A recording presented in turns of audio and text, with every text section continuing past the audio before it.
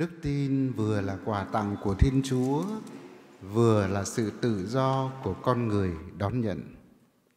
Kính thưa cộng đoàn phụng vụ, đó là khẳng định của Đức Thánh Cha Benedicto thứ 16.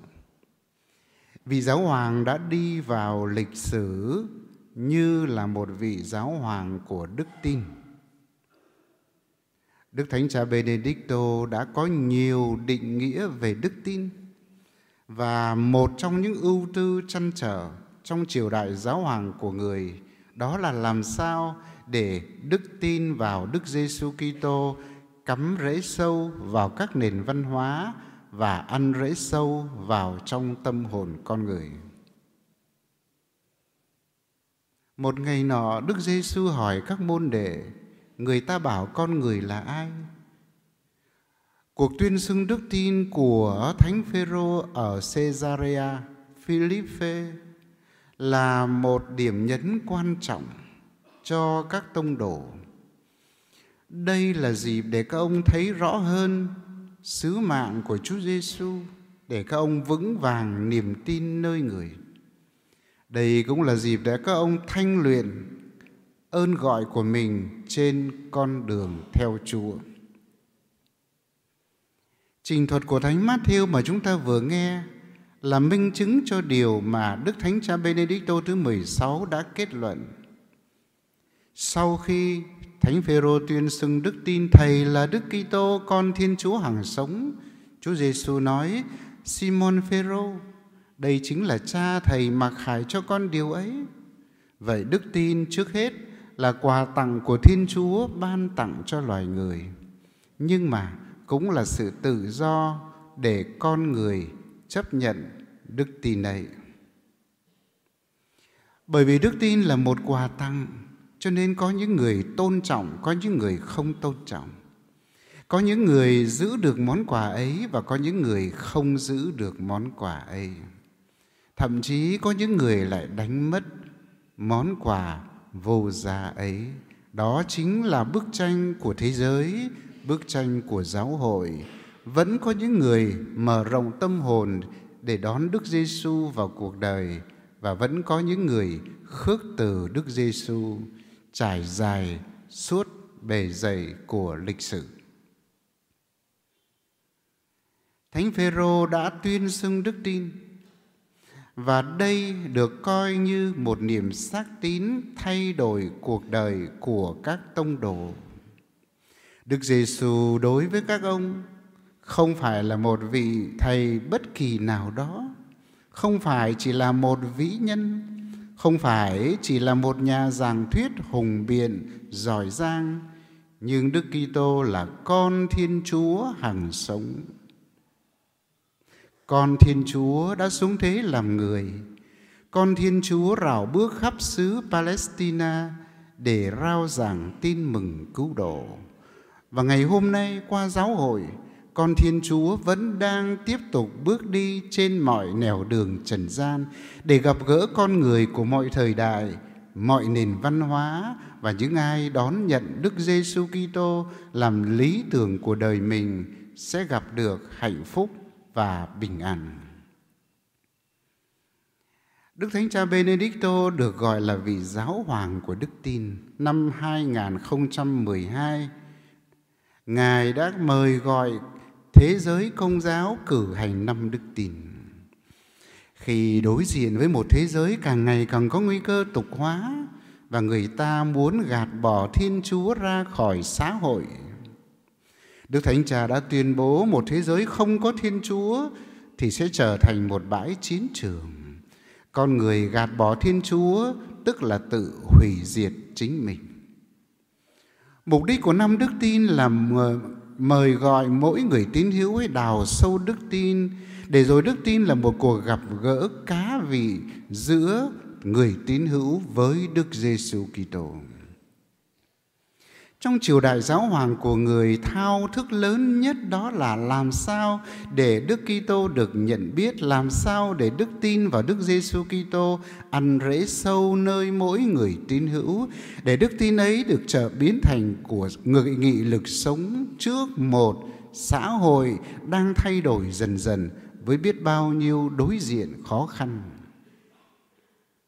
Chúng ta biết Đức Thánh Cha Benedicto được bầu làm giáo hoàng lên ngai tòa Thánh Phêrô năm 2005, và 8 năm sau, năm 2013, Ngài đã làm một điều trước sự ngỡ ngàng của giáo triều Roma và toàn thế giới, đó là Ngài xin từ chức giáo hoàng. Một sự kiện mà trước đó 500 năm mới có một vị giáo hoàng từ chức như thế. Khi cảm thấy sức khỏe của mình không đủ để gánh trên đôi vai gánh nặng của giáo hội, không thể cáng đáng nổi mối ưu tư của giáo hội trước một thời đại đang đổi thay và có nhiều thế lực chống đối đi ngược lại với đời sống đức tin, với giáo huấn của giáo hội và với những giá trị tin mừng. Người thợ khiêm tốn của vườn nho ấy đã nghĩ rằng mình nên rút lui để tìm sự bình an trong giáo hội, và đồng thời Chúa sẽ sai đến một vị mục tử khác để tiếp tục công việc của Ngài.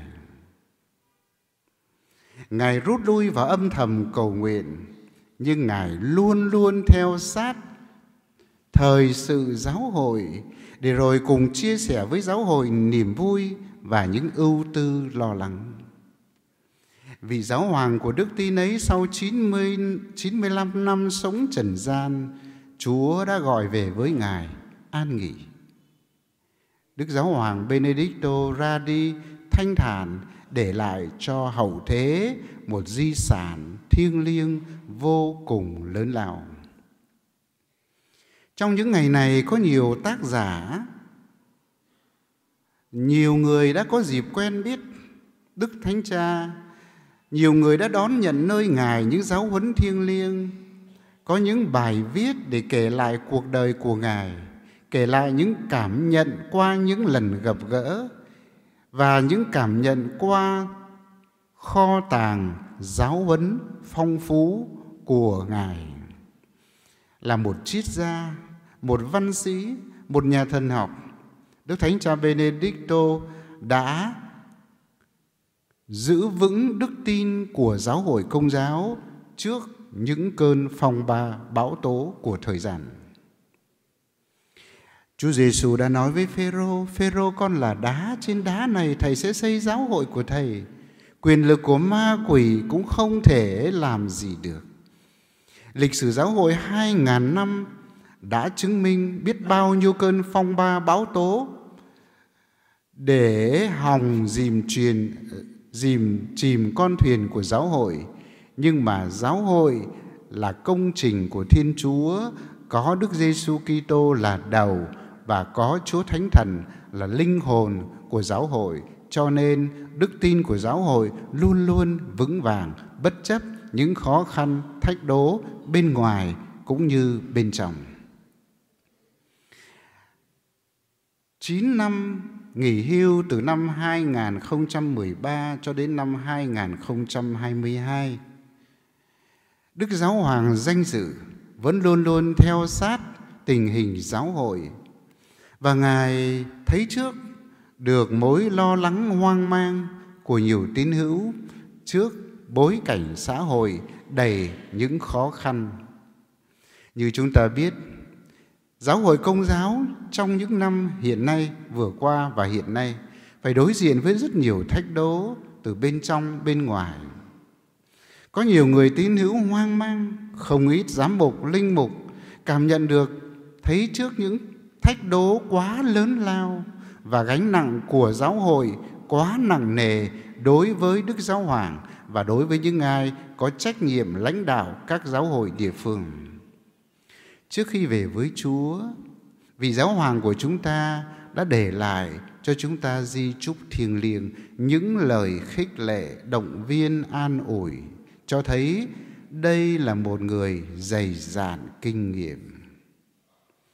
Thiết tưởng không có gì sâu sắc và rõ ràng hơn là đọc lại một phần di chúc của Đức Thánh Cha như lời nhắc nhủ của Ngài đến với mỗi người chúng ta, để chúng ta kiên vững trước những khó khăn thử thách trong đời sống đức tin. Di chúc của Ngài đơn sơ ngắn gọn, chưa đầy 2 trang A4, Ngài nói về thời thơ ấu, về gia đình, về ơn gọi của Ngài. Ngài cảm tạ Thiên Chúa, cảm ơn những cộng sự viên, cảm ơn những ân nhân, cảm ơn những người đã quen biết. Ngài xin lỗi những người mà Ngài đã làm mất lòng. Và cuối cùng thì Ngài có những lời căn dặn sau đây. Chúng ta cùng nghe để hiểu và tìm thấy nơi những lời của Đức Thánh Cha Benedicto thứ 16 sức mạnh, nguồn nghị lực nâng đỡ thiêng liêng khi đức tin Công giáo và giáo hội Công giáo phải đối diện với rất nhiều thách đố. Ngài viết nhắn nhủ chúng ta như thế này: những gì tôi nói ở trên với đồng bào của tôi, tức là nói với những người anh chị em đồng hương là người Đức, bây giờ tôi xin nói như vậy với những ai đã được giao phó cho chức vụ của tôi trong giáo hội. Xin anh chị em giữ vững đức tin, đừng xao xuyến. Dường như khoa học, một bên là khoa học tự nhiên, bên kia là nghiên cứu lịch sử, có những quan điểm không thể bác bỏ, trái ngược với đức tin Công giáo. Tôi đã chứng kiến từ xa những biến đổi của khoa học tự nhiên, và tôi có thể thấy rõ những xác quyết dựa trên đức tin hóa ra không phải là khoa học, mà là những diễn giải triết học, chỉ là bề ngoài của khoa học. Giống như đức tin đã học được trong đối thoại với khoa học tự nhiên theo giới hạn của phạm vi khẳng định, và như thế để hiểu rõ hơn nó là gì. Một triết gia nói với chúng ta coi chừng, có những điều xem ra có vẻ khoa học đấy, nó mang sắc màu của khoa học đấy, nó mang lớp sơn bóng của khoa học đấy, nhưng nó là một thứ khoa học giả tạo, bởi vì khoa học chân chính không phủ nhận đức tin.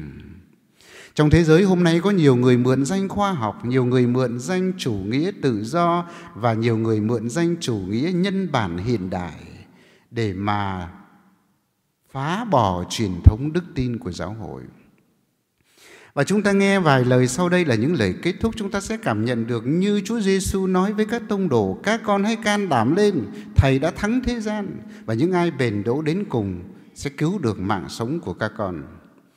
Đức Thánh Cha viết như sau: trong 60 năm, tôi đã đồng hành trên con đường thần học, đặc biệt là con đường nghiên cứu Kinh Thánh, và tôi đã chứng kiến sự sụp đổ qua bao nhiêu thế hệ của những luận điểm tưởng chừng không lay chuyển được, nhưng hóa ra chỉ là những giả thuyết đơn giản.